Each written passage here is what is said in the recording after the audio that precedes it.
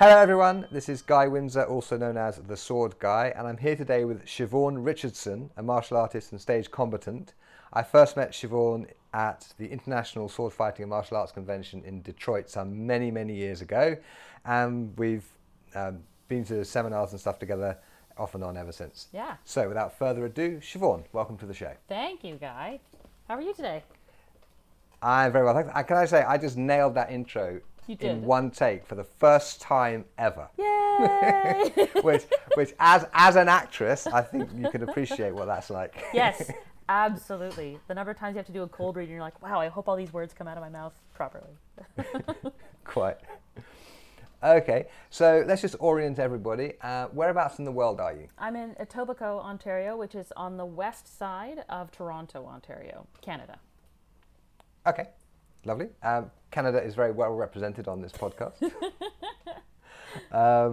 So what made you want to start historical martial arts, stage combat, sword stuff in general? Ooh, so the whole kit and caboodle. My first exposure to Western sword fighting really was when I was at school in musical theater.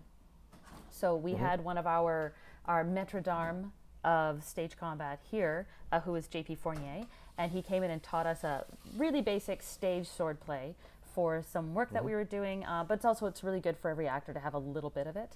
And at that point I went, oh, this is something I want to do. I took to it right away, because prior to that I started ballet when I was about 4 years old. I studied Chinese Kung Fu in my teens, so I had a bit of a balance of movement precision as well as the ability to use weapons. That's one of the things that some actors have a lot of trouble with, is integrating with the props. In fact, dancers who are really amazing at taking on choreography, but sometimes have a hard time with that interface between themselves and the weapon. So when I was in musical theater school, was my first time I held a stage sword, really. But what really brought me into historical martial arts was when we were at the Paddy Crane International Art of the Sword workshop in Banff, Alberta. That was in 2006, and that particular year there were a number of historical martial artists there, and that's the first time that I had actually seen Western weapons being used in an accurate fashion, what really made sense to my body. What I found throughout a lot of my stage combat training was that there was something about the choreography and the movement of the weapon that wasn't quite making sense, and I had no vocabulary to understand what it was. I know now that it has a bit to do with the biomechanics weren't necessarily right, or the techniques were being applied to a sword that it wasn't ever meant to apply to, and that our props at that time, our swords at that time, were not well constructed.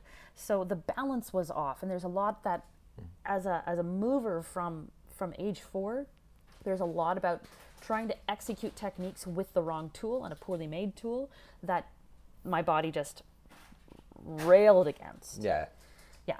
So then when we got introduced in 2006, 2007 to historical martial artists and started holding better weapons and learning more specific biomechanics and more specific stylistic choices, that's when this whole extraordinary world opened up to me of the the excitement and interesting, just I'm such a nerd for how bodies work.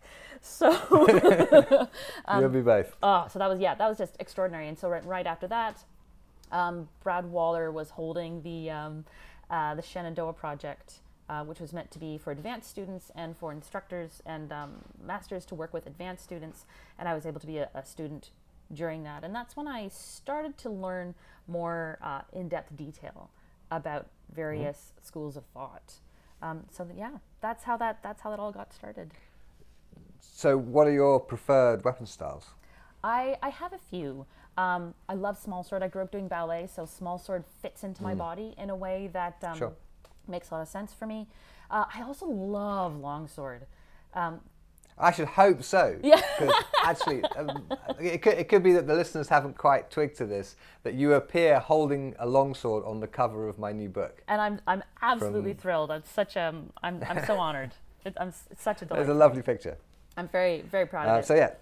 Yeah, longsword. Yeah, Good. and I love longsword. And funny enough, for the same reason I love smallsword, is there's something about the way that a longsword works with the whole body that makes sense to my dancer brain. And it's not that other weapons don't, but there's just something about the way the longsword moves with me, I suppose. Maybe it's some bloodline far back or something that just genetically expresses itself or something.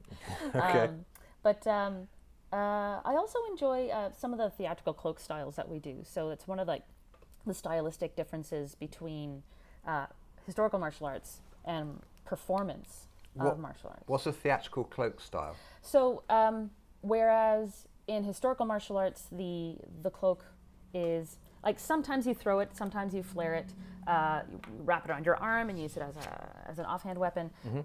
On stage, we do a little bit more in the way of, you could even just call it posturing, but we do a little bit more in the way of flaring the cloak so that we see a lot of pictures. The audience gets a lot of movement to look at. So then in choreography, we tend to use that flaring action and then perhaps finish it off with a parry at the end of it, or part of that flare. We emphasize the distraction technique of the cloak, right? So that we tease out the parts that maybe if you're fighting for your life you wouldn't do quite as much of, but but when we're portraying a story of someone fighting for their lives, but we want to keep the audience interest and we want to help them be inside of that story in a way of having enough time for their brains to catch up on what's happening. So some of that expansion we can do with cloak really easily because the time of the cloak is the time of the cloak, whereas with various other hard weapons, there are some things that we do on stage to shorten time and expand time. It's easier to do because the weapon is rigid, as opposed to in cloak there's kind of you're a little bit more forced to hold to a longer time sometimes, which is handy when you're trying to get actors to engage in a particular way. Okay, so yeah, the movement of the cloak, once the cloak starts moving, you can't stop it until it's done. Exactly, you can't push it through the air faster. Right. And that's actually like one of the basic mistakes people tend to make is they want to like push the cloak through the air. I'm like, no. You suggest a direction and let it do its work. Okay. Let me just track back a second. You mentioned something about the connection between ballet and small sword, and I think I know what you mean, but I'm fairly sure that many of my listeners might not. Oh, okay. So do you want to expand on that a little bit? Sure. So the ballet as we know it now is not what it was in its origins. Its origins was Baroque dance. So the shapes are very different, but some of the like extension, oh my goodness, the extension that people have now where they're going like over 180 degrees, it's just astounding. Whereas in the original movement of that form, it was a little bit more like ornamented walking. But that particular dance style was codified at the same time that small sword was codified in the French court of Louis XIV. So some of the terminology is very similar. Some of the weight distribution is similar. In some of the further study I've done in small sword, even some of the basic training, the beginnings of training, are done in a very similar fashion. So I find that with a ballet, even a contemporary ballet, vocabulary in my body, there's some things about the weight distribution and how your legs work and how your feet work in small sword that make a lot of sense to me. Also like deportment, like the way, people can't see me, I'm gesturing for Guy, but the way the way we organize our limbs in ballet is actually quite similar in some fashions to sword play. So parts of this make sense. There's lots of this. Yeah, opening and like arabesque positions in the arms. And I've had a student coming to one of my small sword classes some years ago whose core art was ballet, and she came up to me afterwards and said, "Guy, do you do ballet?" And I was like, "I have never had a ballet lesson in my life." And she went, "Well," and then she started to go, "Yeah, well, it makes sense because in the 18th century, ballet teacher or dance teachers and sword teachers were often the same person." So that's you go, "Oh, okay, well, of course, because they were complementary art forms." I mean, and even down to like the way you tilt your head. I guess that might be a school of thought thing, but when your hand is in front of you, rather than keeping your head square, sometimes you tilt it to an angle just to make sure it's really protected behind your guard. And we very much use some of those same lines because they're aesthetically pleasing. Yeah. So that's where. But that's if you ever watch the I forget what it's called now, but in Swan Lake, there's the dance where there's the 4 women dancing, and the head tilts are even choreographed as part of the quick foot movement, which is sort of a further specialized expression of that little bit of épaulement, the tilting of the head to keep it guarded, but also the beautiful aesthetic line that you create when everything's in alignment. Fascinating. Okay, clearly you do lots of things. I do. And you obviously are deeply interested in all of them. So what does your training actually look like? What do you do? I have always been very interested in the longevity of the body. Starting as a ballet dancer, there's always that impending threat of once you hit 30, your career is done. So yeah, and at 40 is hip replacements. Yes, exactly. So I've always been very interested in preventative action. So a lot of my workouts, a lot of my warm-up has to do with making sure my feet are working well, making sure my body is, like the sequencing is correct. I've got my TheraBands and I do a bunch of physio exercises. I also use Indian pins to do the kind of warming up of the joints and again, making sure everything is working cohesively. So my workouts tend to start in a get my body working just as the machine it is, and then further specializing into whatever I care to work on that day. So then I'll it's a lot of working basics. And for me, this comes out of my ballet training. Every ballet class starts with basic foot warm-ups, pliés, just bending your knees and straightening them, just extending the foot and bringing it back, and then scaling up with that. So I find that my personal training tends to follow that same kind of patterning. So I'll start general and then I'll specify into whatever I tend to want to work on that day. Lately, it's been a lot of longsword. We have recently moved into. It is my favorite. And actually, in sword and buckler, I've been doing a lot more. I've got man. So Okay, I'm going to jump around a little bit here. So speaking of the quality of the instruments, as the years have gone on, I have acquired better and better pieces, better and better weapons. And one of my most recent prized acquisitions is a secondhand, actually, side sword. So I have been just loving how it feels. My forearms feel great. My wrists feel good. And that interface between the hand and the grip, that's one of the things I learned from you, was this idea of like making sure you're actually communicating with the weapon through the grip, and how that interface means connecting your ground path to the edge. Exactly. Yes. Yeah. So I enjoy doing a lot of that. I'm also one of the very lucky people who has a partner who is also working the same art forms. So there's a lot of partner drills that we can do on an almost daily basis. I say almost because despite lockdown. Yeah. Actually, more so because of lockdown. Before this, I had been doing so much traveling with work. It hit me the other day. I haven't been home for this length of time for years. Yeah, you and me both. Yeah, you do a ton of traveling too. Sure. Yeah.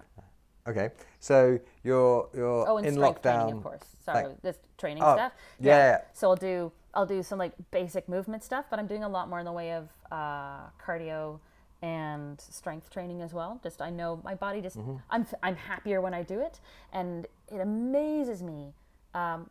One day it really hit me just how much that cross training is so key to improving your art form, because everything's working well. You don't have to spend your craft time working on those foundations in the same way. Right. I've lost count the number of times a student, not a terribly experienced student, would come up to me and say, Guy, when we come to class in the evening and you're there doing your own training before class, we almost never see you holding a sword. Why is that? And I'm like, well, the sword is just the tip attached to the spear. Yeah. It's just it's that last little bit, right? Or it's the drill bit you put into your drill. Yeah. Right? Yeah. And all of this, 95% of my training is making sure that, when I attach a sword to my body, then everything is going to work properly. Exactly. And I think that's one of the things that I wish more actors understood, because when I come into choreograph, so I perform for your listeners. I'm an actor, fighter, singer, dancer. So I'm a performer first, but I'm also a fight choreographer. So I teach other actors how to do things and arrange for stage productions. And that's that idea of making sure the core of the instrument works better. I wish that's something that more actors really understood, because sometimes when we go in and do choreography, rightly, they want to get the choreography correct. They don't want to hurt their partner, but they're really focused on the weapon and on the choreography, and they don't necessarily understand the part of it that needs to be the weapon as an expression of their intent. Right. But it takes time for your nervous system to basically incorporate the sword as part of itself. Exactly. Well, that's they've done these brain studies. Yeah. They've done these brain studies. Like for an experienced carpenter, the brain experiences their hammer as literally as part of their body. I tell my students that all the time. Yeah. Right. Because and if you can always tell an actor who doesn't really connect to the sword properly, because when they're moving around on stage or on screen, they're like, they're trying to do the moves of an experienced sword fighter, but it just doesn't. You just don't believe it, because then clearly not. Yeah, like it always just looks like two props in the air at each other. I love that moment when I see a couple of performers a performer who really understands it, because I then notice as an audience member, I am watching them and their experience in the moment. I'm watching that character have an experience, as opposed to watching a couple props moving back and forth at each other. It's kind of like I call it the Michael Bay of stage work, because it's like shaky cam. I'm like, I'm just watching things happening and I'm feeling stress, but I'm not experiencing a story. Right. Okay. Now, we all have things we know we ought to be doing more of. Is there anything that you're neglecting from your own training? Very personally, I need to do a little bit more work on my foot strength. I have 9 ankle sprains distributed, 3 on one, 6 on the other. Yeah. That's not good. No. How'd you get those? Well, the first one was playing volleyball. Okay. Well, that's dangerous. Yeah. That was then when I was 14. So that's right when I got just when I was getting on point. So just the psychological devastation of like, oh, I'll never dance again. I did. Yeah. I'm fine. But and then subsequently it was one of them was performing a stage combat demonstration with someone who didn't know what they were doing, and they twisted when they genuinely twisted when they shouldn't have. So that's when one of the other, and then one I had 2 sprained at once at one point. I was rehearsing for a show, and it went one and then the other. So I was walking on the slightly less sprained one at that point. It was I'm thinking of the specific moments of like, I'm going to try to sit here and elevate one foot and then try to move myself to the other side of the room on my ball chair, which yeah, it was not ideal. Okay, so you should be working on basically rehab for your ankles and feet. Yeah, just a little bit more detail. I've been doing a lot of focus on my ankles and calves, but I knew I had a gig coming up that I was teaching theatrical martial arts in Europe. So I was teaching essentially Eastern martial arts unarmed for stage fighters, and I knew that I love jumping. It's one of the things that I always aim towards. I love being airborne, and when my ankles aren't doing well, there's quite a bit of fear attached to that. So I went to physio to say, look, I don't want to be afraid of this anymore. And I want to get beyond just kind of the repair work. How do we really make me strong? And at that point, it was pointed out to me that it's a little bit about the ankles, but it's also actually about the way my pelvis was working. So my glutes weren't firing enough. So there wasn't enough pelvic stability. So the ankles were trying to take over for it. Right. Yeah, makes sense. So lately, the last month or so has been more intensely working that, I guess, pelvic carriage and really getting the glutes going. So now I'm just noticing that my ankles have some catch-up work to do. Right. So, yeah. Interesting. Okay. Yeah. Do you have a particular person whose work you follow in terms of foot strength, or? Ooh, I quite like the Franklin method. Are you aware of it? I've read up a little bit about it. I've not done it. Yeah. So he has a particular happy foot book and balls of a particular density full of air, but you use them for a lot of the stuff that a lot of people who have investigated foot strength are aware of, things like doing gripping with the foot and working the flexibility and the strength of the foot. Why I bought the book is I like having a bit of a thing to follow. So that book gave me a little bit of a path to follow, as well as the balancing aspect. So by balancing on these inflated balls, it forces the foot to work a bit differently, so it makes things work. And then using a TheraBand around the toes to work the gripping through the toes. So I quite like the Franklin method for that in particular. And there was another program, I can't remember, it was a very long time ago now, but encompassed a little bit more in the way of like foot massage and kind of releasing some of the tension that gets in our feet from when we wear really blocky shoes all day. So yeah. I don't. I'm a barefoot shoe sort of I am person. too now, for sure. I was very sad when I was at a military surplus store, and I found the minimalist military boots, and I was wearing those for years, and mine finally died, and they're great. I love them, but they're not making them anymore. So I need new winter boots. Keeping my eye out for those. But I'm very happy now that we are quite firmly in summer, and I can pull out the whole barefoot shoe wardrobe, of which I have several.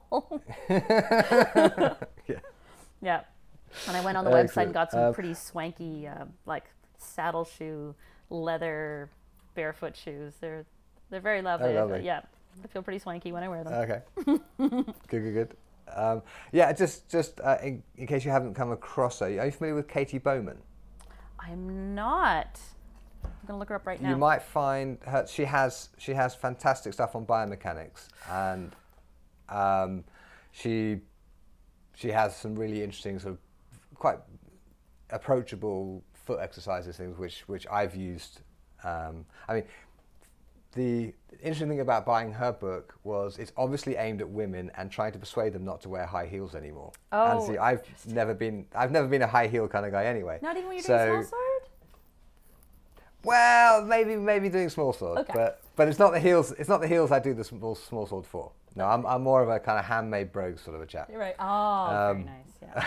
But they don't make those barefoot either. You can't get a really good proper marriage between a barefoot shoe and kind of a handmade brogue style. I found we were at a farmer's market in Calgary, Alberta, and for people who are not really aware of Canada, you could say that's where the cowboys are. So good leather, and we found a guy there that was making like handmade shoes. So that's one of my dreams. So my husband got some handmade shoes. I would dearly love to invest in for myself, like a custom-made pair of shoes. That's on the bucket list. Yes. Yeah. I seem to remember that you've got quite an interest in shoes.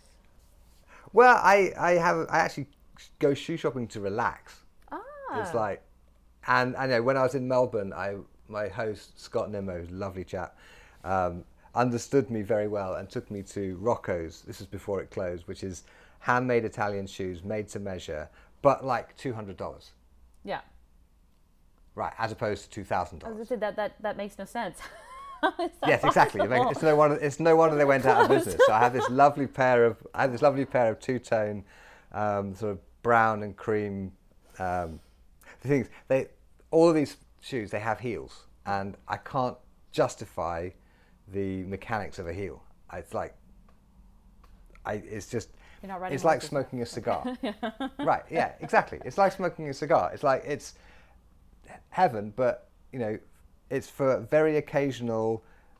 It's unhealthy, but you do it anyway because you love it. Yeah. Sort of thing, as opposed to every day. Yes.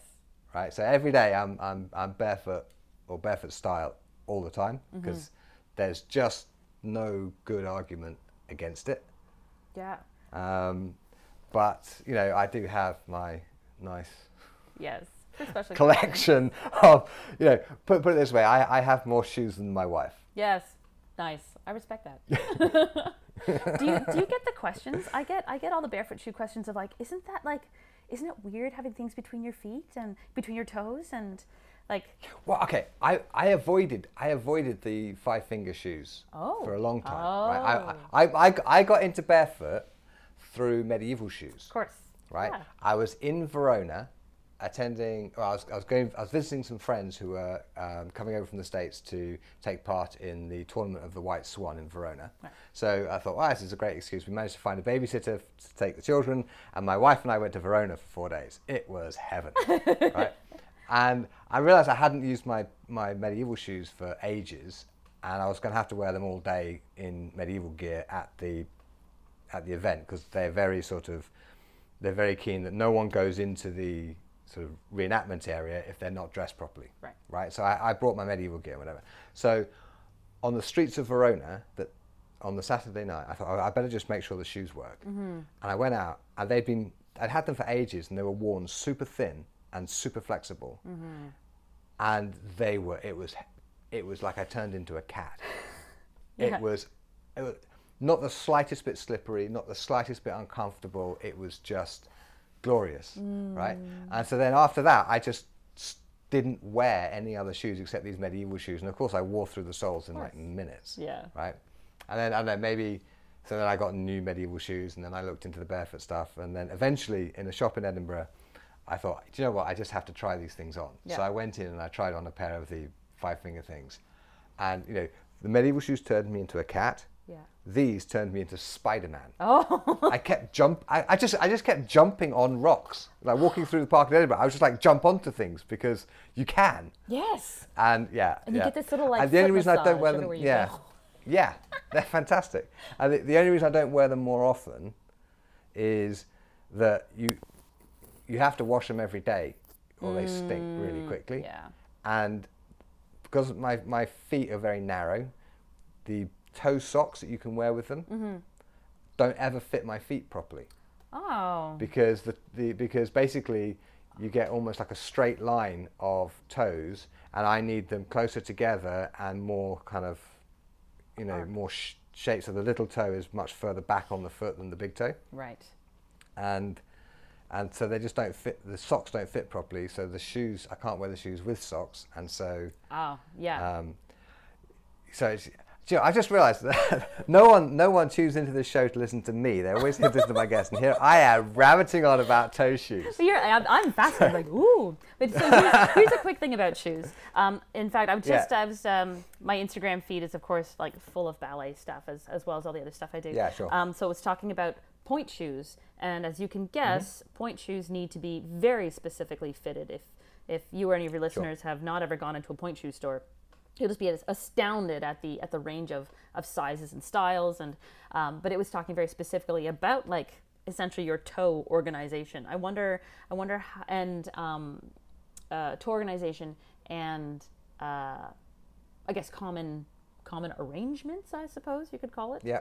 I wonder if and when some barefoot sock specialist will jump on that. I feel like that's a little bit niche at the moment, but wouldn't it though? I know a bunch of people. It's like I would try it, but it's the wrong size, the wrong shape for my foot. So it's always weird because my toe is never actually in the toe house. Right. Yeah.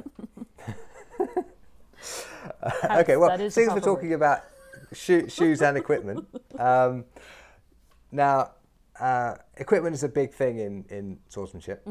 Obviously, the weapons, the protective gear. I imagine in stage combat you tend not to use so much in the way of protective equipment. But what is it like equipment-wise? How do you feel about masks and gauntlets? And if you have an equipment rant, now's the time to unleash it. Breast protectors. Okay. I haven't been doing as much martial arts at conventions and such lately. It's been more on my own study. So I have, again, because when we do it for stage, we don't tend to have protection when we're on stage. So I don't interact with them as much. But last time I was looking for a protector, it was either like, it came in 2 sizes, small and big. And that's completely inaccurate to the various kinds of torsos that are out there. Yeah. So there was a time when I was seeing a lot of ads for custom-made protectors, and that's how I thought, ooh, I'd love to get on that. You need them. And oh man, the first time I went to, so next thing, gorgets, the first time I went to a tournament and saw a point slip under the bib, as a singer, I was terrified And I went, holy shit. But also, as a human being, you need to breathe whether you sing or not. You know, yeah. Crush the airway, it's not good. But yeah, okay. Singers, maybe they're particularly... So as we were preparing for this, we talked a little bit about like the differences between studying swordsmanship for performance and studying swordsmanship for self-defense and as a craft of its own. And one of the things that I'm always aware of as someone who designs violence for stage is the psychological effects as we go. So when we're choreographing, when we're putting things together for stage, it's not only about what's the ideal my character is trying to achieve, but also like what is happening in that situation and how does that affect me psychologically. And while in martial arts our aim is to like release that and focus on the moment, in storytelling it's actually a really essential element for us to think of what are the psychological effects of what's happening. And I think it was Philip d'Orléans who first really pointed this out to me. To break the fingers of a runner is not the same thing as breaking the fingers of a piano player. That's right. So that's, I bring that up because of that. Of course, as a human being, you need to be able to breathe. But man, that moment of like, oh, the terror, and that's what happened when I first sprained my ankle. That moment of, oh, I will never dance again. Inaccurate, but you know that moment of, what if something happens to my voice? Yeah, crazy. Equipment rants. Oh, you know what? Are there good gorgets out there? Do you have a preferred? I don't, because I in my training I tend to stop short of actually going into tournaments. I haven't gone down the rabbit. I started going down the rabbit hole and went, oh wow, there's a lot here.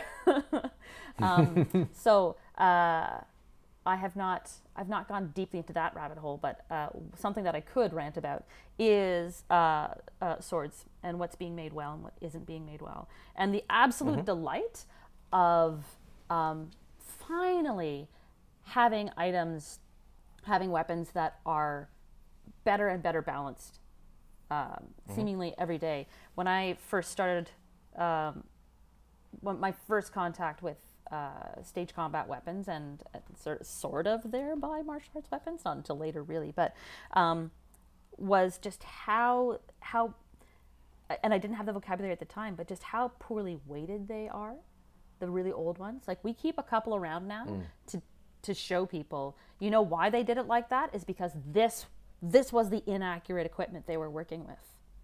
And the delight of, oh man, just like a steel rod with a handle on it. But I've actually handled historical original swords handled like a steel rod that were just horrible, and others that they just magically attach themselves to your hand, and the point just effortlessly goes where you want it to go before you even know you want it to go there. Yes. So that's more the experience I've had. Well, most people who are like handing out the weapons to handle will give you the nice ones. Yeah, exactly. Well, in 2009, I got a Chalmers Arts Fellowship from the Ontario Arts Council. So that was a grant that allowed me to travel around the world a little bit and study various martial arts, and especially with particular application to performance. And during that, I went to Leeds and I went to the Wallace Collection.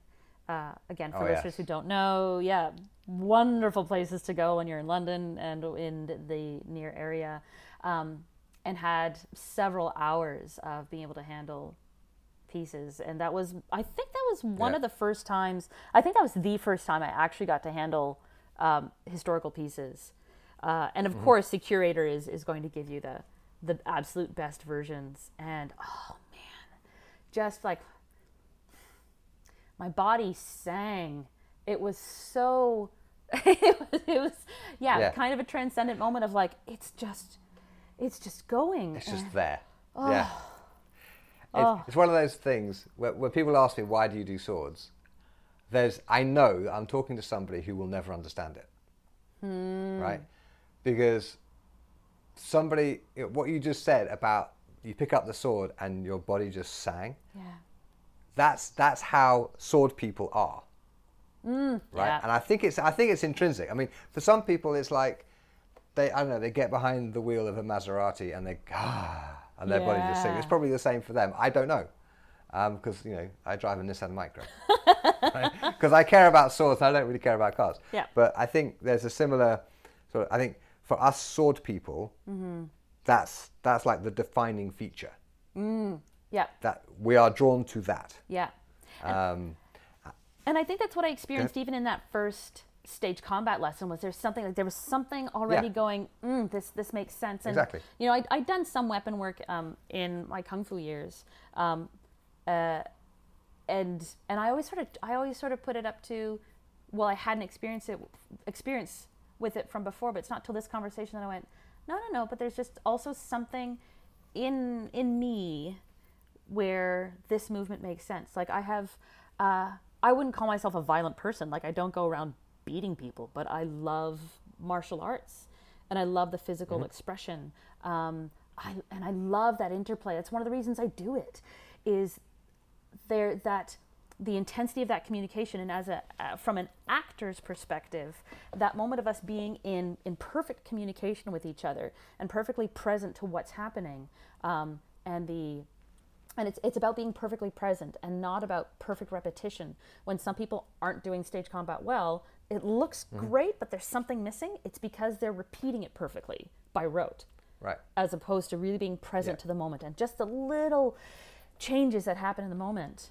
And then as it's the essence of live performance. Yes, exactly. So to lock it into like this is the perfect repetition is antithetical. Yeah. And then some of my proudest martial arts moments is when I find that, but with the I don't care about you part of it. I actually have to. So here's the thing: when I go from performance to martial arts, in performance, I am deeply invested in taking care of you. I am deeply invested in putting this where you need it, in giving you a cue so that you remember where the next thing is coming, and I cue your body to go. You're supposed to go here. And that's something that I do when I'm performing, is I make sure that I know my partner's choreography, because I need to make sure I'm cueing them subconsciously. Whereas when I'm then looking to work my martial arts, I do less caring about putting this where you need it. I actually have to shift my mindset for my intent. Yeah.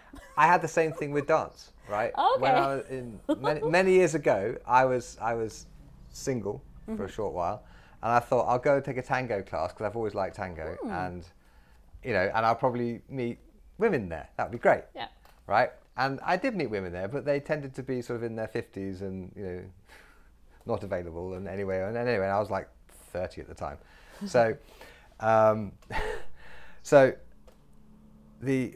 I just kept going because I actually liked the tango. Yeah. It was like, oh, this is great. And and I could pick up the choreography quite quickly because I've got a martial arts background. I've learned forms and stuff. So, and so the teacher would be like, "You've never done this before, guys." I was like, "No, but you remember that thing we did from last week?" I went, "Yeah, you mean this one?" I went, "That's amazing." I said, "Well, I practice at home." He went, "You practice at home?" Well, yeah. But anyway, there was this key moment when, because tango's got lots of dips and twizzles, and basically the man tends to be directing the woman around, and she's doing lots of listening kind of and replying and right. And I've done martial arts and I've done riding, okay, and I realised that tango, although you're holding a person in your arms, is much more like riding a horse than it is like wrestling. Yeah. And I didn't actually have to put the person into the position. I simply had to give the lead, the signal, and they would then do it. Yeah. And when I cracked that, I became a lot more popular with the ladies because I wasn't throwing them around anymore.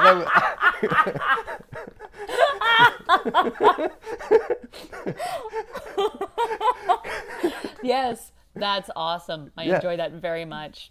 Yeah. Oh, man. I do love wrestling. I do love being thrown around a little bit, but I can see how if I'm in my high heels and looking for a social dance, it'd be a bit. Right. Yeah. You don't actually, when it looks like you're doing a hip throw, but you're really not. No. Yeah. You're suggesting. And I had to. Exactly. And yeah, it took me maybe 2 classes to figure that out. And when I reckoned, it's riding, not wrestling, then everything went a lot better. Right. The gentlemanly arts. Yeah. Is that how important? But it's that communication. Yes. Right? Yeah. There's stage combat, tango, and whatever are fundamentally cooperative. And a martial arts contest is fundamentally non-cooperative. Yeah. So while the movements may be identical, the intention behind it is completely different. And it's like, I think one of the days when I've had a few moments where I went, oh, that's what that is.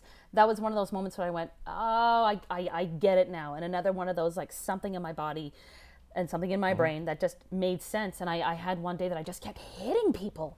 And I went, what? Where am I? What did I do? Because, of course, before that, I was being hit incessantly because I was a learner and I was new.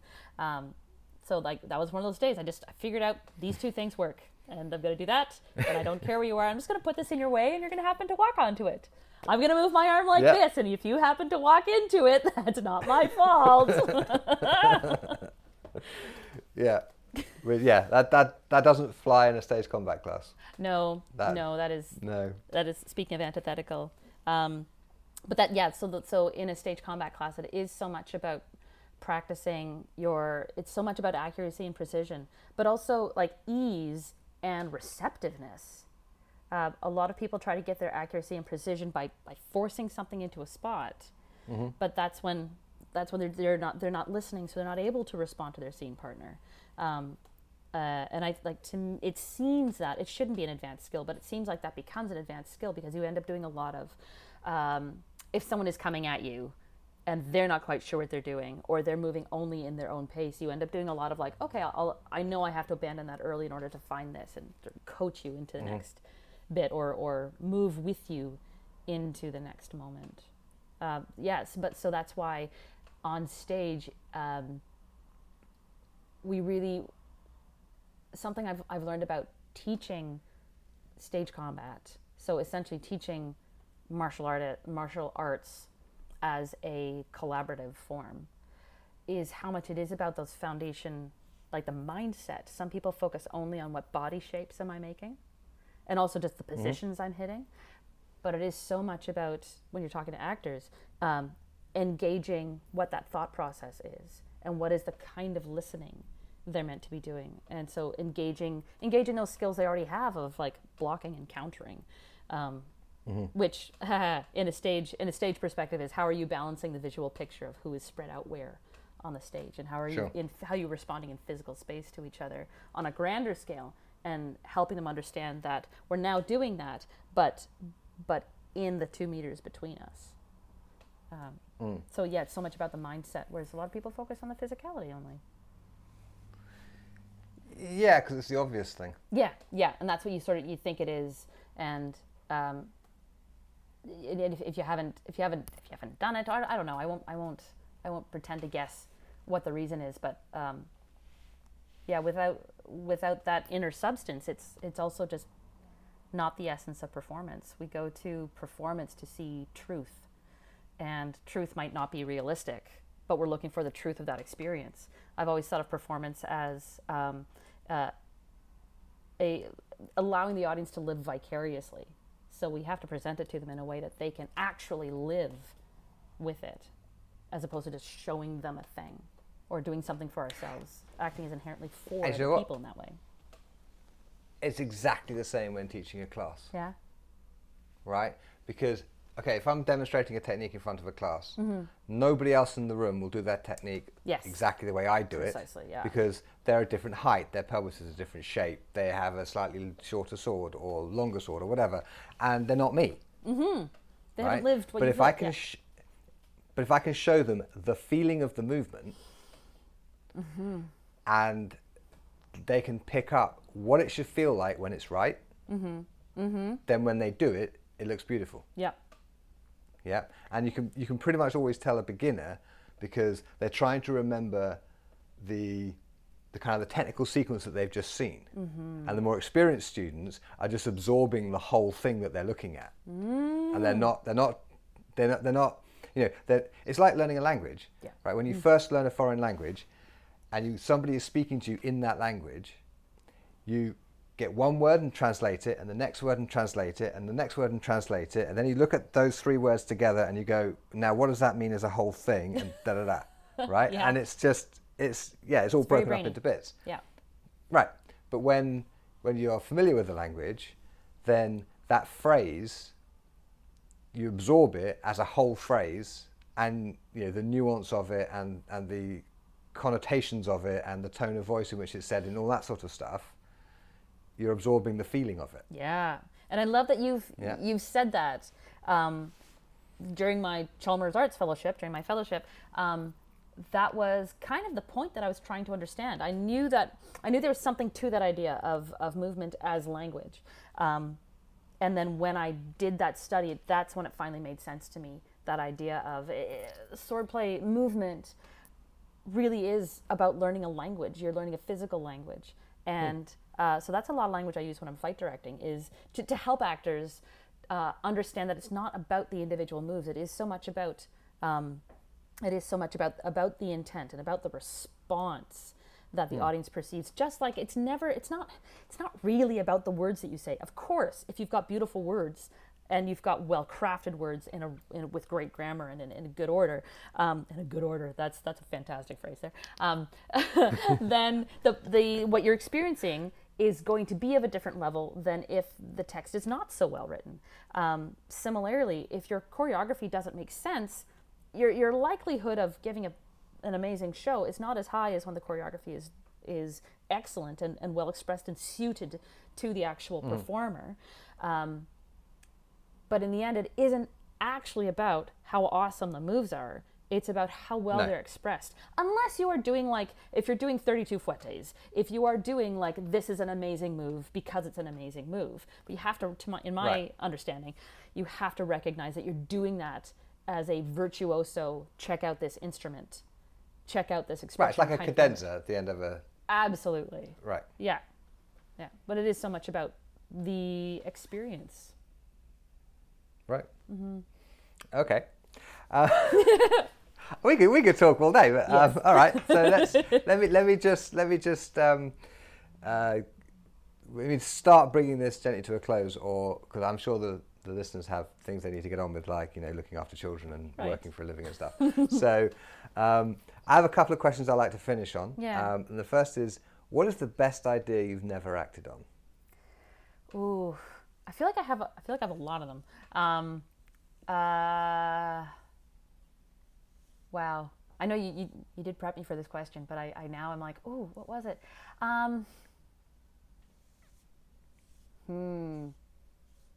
You don't have to have anything. It's just most people do. Yeah. Like some people, it's like there's a book I should be writing, or other people, it was a specific policy they should have followed up on in their school, and they're now going to go and apply that policy because it's going to make the school better. Or it's just like we all have these ideas that we know if we just went on and did them, things would be good. Yeah.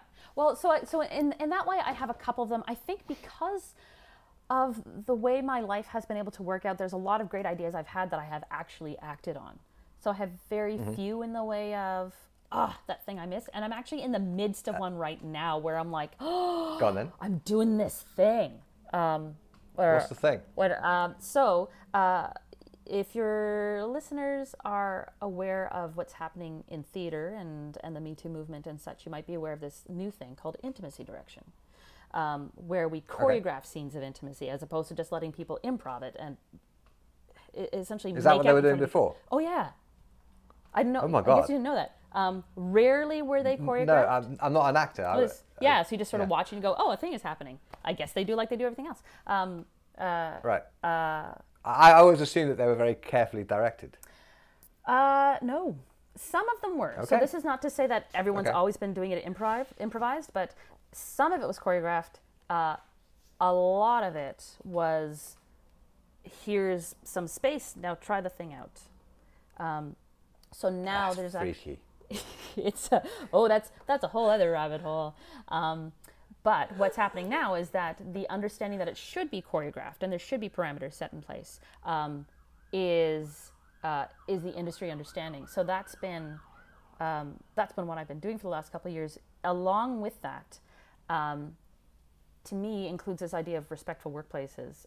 In the arts industry, there is a lot in the way of power dynamics, a lot of people doing work that maybe they're not entirely comfortable with, but they want to work.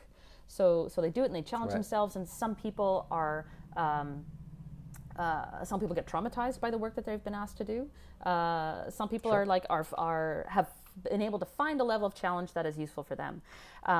So along with the rise in intimacy direction and the understanding that our workplaces need to have certain agreements in place so that everyone is confident to do the best work they can do. I'm paraphrasing a Canadian director, Peter Hinton, but he says a rehearsal or our workspaces need to be a safe place so dangerous things can happen.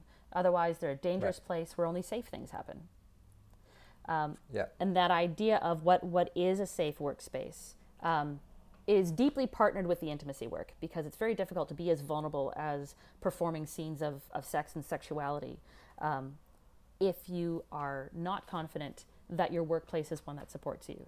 So that's what I've been doing a lot of work on as well, is not only helping the world to understand the specificity of what is intimacy direction and intimacy coordination, but also how that dovetails, where that Venn diagram crosses with respectful workplaces. And that includes a lot of, like, some of it is as seemingly simple to say as having conversations, being able to say to somebody, oh, that was a little uncomfortable, or no, that's a boundary for me. You can't touch me there, but you can touch me here.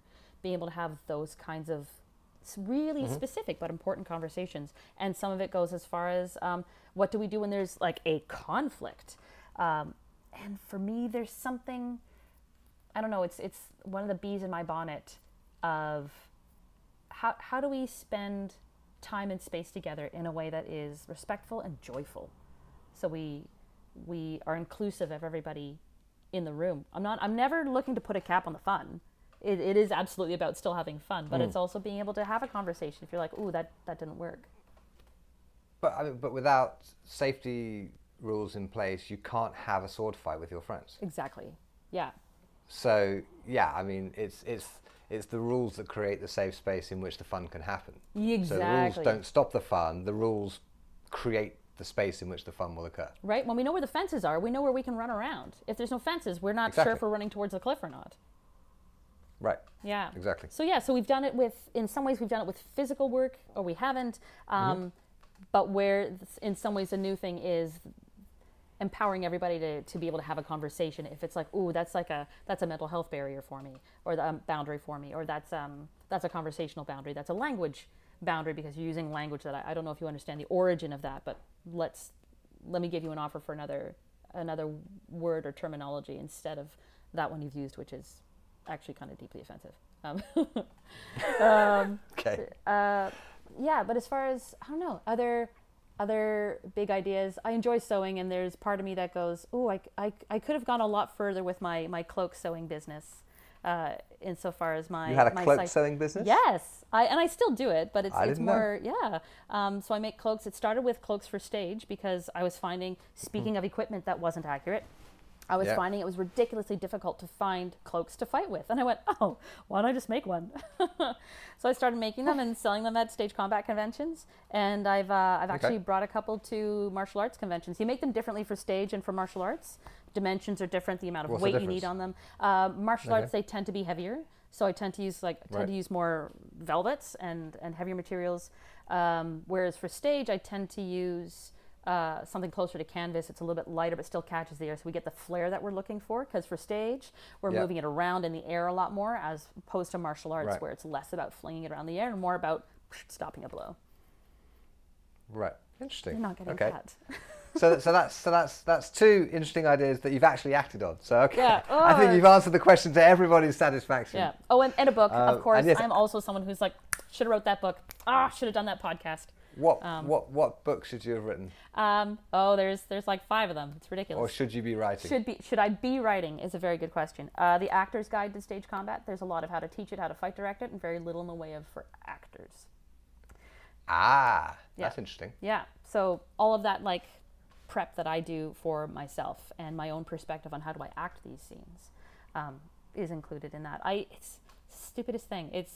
I've got the outline. I just have to sit down and gift myself the time to write it. And I know, Guy, I know you've got lots of words on this, because I've also read your collected works on getting things done. Okay. All right. Okay. Well, Just for people who don't know, I you should won't- read that thing. okay. I will. I'm not going to say a word. I am just going to trust that should you ever need any assistance, you will be sensible enough to get in touch immediately. I would, yes, absolutely. Good. Okay. All right. But the absolute worst thing you could do to a writer is pressure them to write the next book, I think. Yeah. So yes. But should you ever decide that that's the thing you want to do, then I'm sure everyone listening will be going like, oh, I'd like to read that, even if they're not an actor. Yeah. Okay. All right. So, last question. Yes. Somebody gives you a big chunk of money, $1 million, £1 million, something like that, Yeah. to spend improving historical martial arts worldwide. What would you do? I would make excellent equipment available to everybody at a reasonable price. Such as? I would make some of the foundation body work, like to prepare your own body, available to everybody, so we can get people started off on a better foot, so we have fewer shoulder injuries and fewer neck injuries that are caused by virtue of just having bad alignment. Yep. Yeah, I mean, How would you do that? how would you do that? How would the money help you do that? Putting education out there and also like getting paid for the work I'm doing. As a Okay. career artist, there's a lot of great stuff I can do. I'd just like to be able to eat at the same time. What, you mean exposure isn't sufficient? You know, like, Really? hello, That Visa, doesn't- can I pay my bill with exposure? I can't. Right. Yes. Yeah. However, I mean, that's when we get into business practices, right? Like, I'm sure you and I could have a long conversation about entrepreneurship, and are you using a freemium model and blah, blah, blah, blah. Yeah, great equipment. Bodies, how the money help? Yeah, good production values and the research to get it to the right people would be part of how the money would help with that as well, Okay. like getting it in front of people. Also, giving people the tools. So I know a lacrosse ball is simple, but there are many people out there who don't have accessibility to stuff they want to do because maybe they don't have the time and they literally don't have the money. Maybe they are eating peanut butter all week. Sure. And if this is some little thing you can do to alleviate that, amazing. And a lot of people, I mean, assessments. I would love to give everybody a session with a physiotherapist so that they can have a professional look at their bodies and say, here are some little adjustments you could make in your body that will help it work better. I love the idea of people being able to move until the day they die for some strength, for whatever reason that is. But for one's body to be functional, that's my mortality issue. Is I just want to be able to move. Most of my private students, Yeah. right, on the first time they come to me for a lesson, we almost invariably end up spending an hour getting them just to walk properly. Yeah. Yeah. Because So their knees stop hurting, so they can then do the thing. exactly. It's yeah, bad mechanics is the curse of modern life, I think. Right. It's like picking up a trumpet that doesn't work and trying to make music. Like, just make sure the valves are oiled, and then you're going to sound amazing. I mean, Well, I actually do play the trumpet a little bit, and no, I don't sound amazing. So just oiling the valves isn't always enough, but it's certainly a good start. fair. All right. Well, thank you, Siobhan. It's been a lovely conversation. Thank And is there anywhere you would like the listeners to go find you on the internet? Any last words you have for people Sure. listening? So you can find me on Instagram and at fighteractress. And my website is www.siobhanrichardson.com. So that's SIOB as in boy, HAN, Richardson. Those are the easiest places to find me. And then from there, if you need to get in touch with me directly, you can direct message me on Instagram, and you can find my contact info on my website. Cool. Oh, and if you want to see me move around I'll put and all of stuff, those links in the. great. I was going to say, if you I'll want put to those links in the show notes, obviously. Yeah. And if you want to see me move around, I'm on YouTube, youtube.com/actorsr. And you can see a couple of videos, and my demo reel is up there. Okay, and I'll put that link in the show notes as well. Great. Brilliant. Thank you very much, Siobhan. Thank you, Guy. Thanks for hanging out. It's great. I hope you enjoyed my conversation today with Siobhan Richardson. And remember to go along to guywindsor.net/podcast for the episode show notes and for your free copy of Sword Fighting for Writers, Game Designers and Martial Artists. Tune in next week when I'll be talking to Thomas Suazo about travelling through Europe, making armour, things like that. Subscribe to this podcast wherever you get your podcast from to make sure you don't miss that episode. See you next week.